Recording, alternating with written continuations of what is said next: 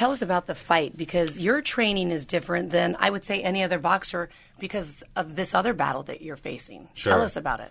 Well, so the fight is June 8th. It's going to be on CBS Sports. I'll be the main event. I'm currently ranked number 3 in the WBO, so third in the world, and after this, I should be number 1 contender, and then hopefully get a shot at that world title belt.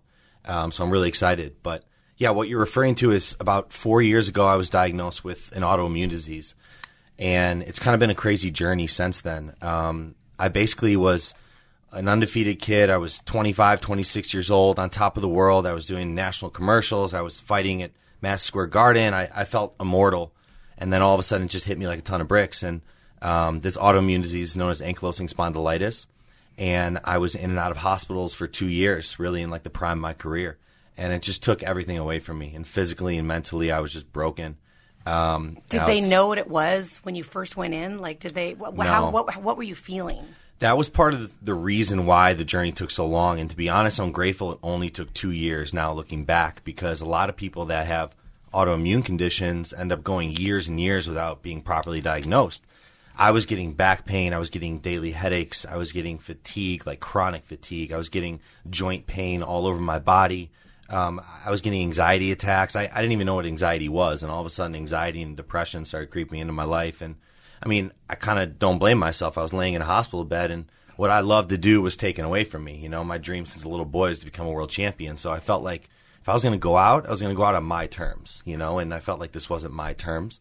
So it took a long time, and we went from expert to expert, and, you know, every single doctor has their own opinion, but it wasn't until we went to the right one that I was properly diagnosed, and it's been a hell of a journey since. But it's honestly taught me so much. Like, just I can picture so vividly laying in that hospital bed and looking outside and like seeing kids playing. I was in Chicago Diamond Headache Clinic. I'll never forget it. And I was like 14 days in, and I had like IVs in my arms and drugs pumped in me. And I thought to myself, I'm never going to take that for granted.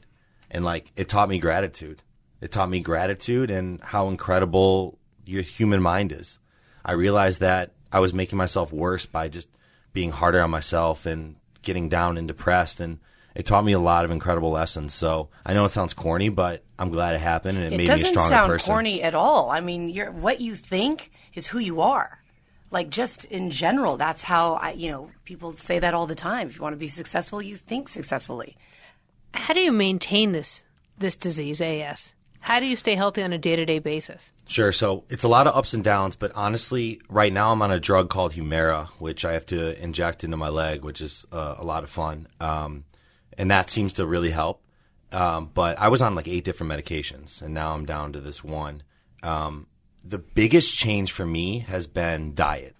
And what I didn't realize is that, like, I've cut everything out, like no gluten, no soy, no corn, no eggs, like even things that I thought were healthy and might be healthy for other people, I had to dial in like crazy, like doing IgG blood tests and seeing inflammatory markers. And so I basically like got my medical degree in a sense in the past 2-3 years, because I've just been like turning over every single rock. So the diet's been a big one. And then, like I said, the mindset's been a huge one.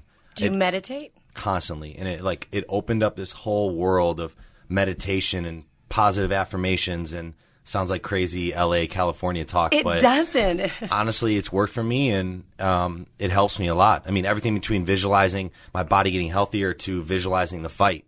That's one thing I'm big on. Like, I visualize every single fight I've ever had in my career.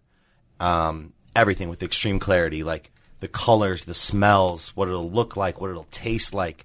And that way, once I've hopped in the ring, I've already been there like 200-300 times. And then my body just does what my mind has already done. So it's opened up a whole new world for me. This is Mike Lee joining us here on Locker Room Talk with Suzy Schuster and Lauren Sanchez.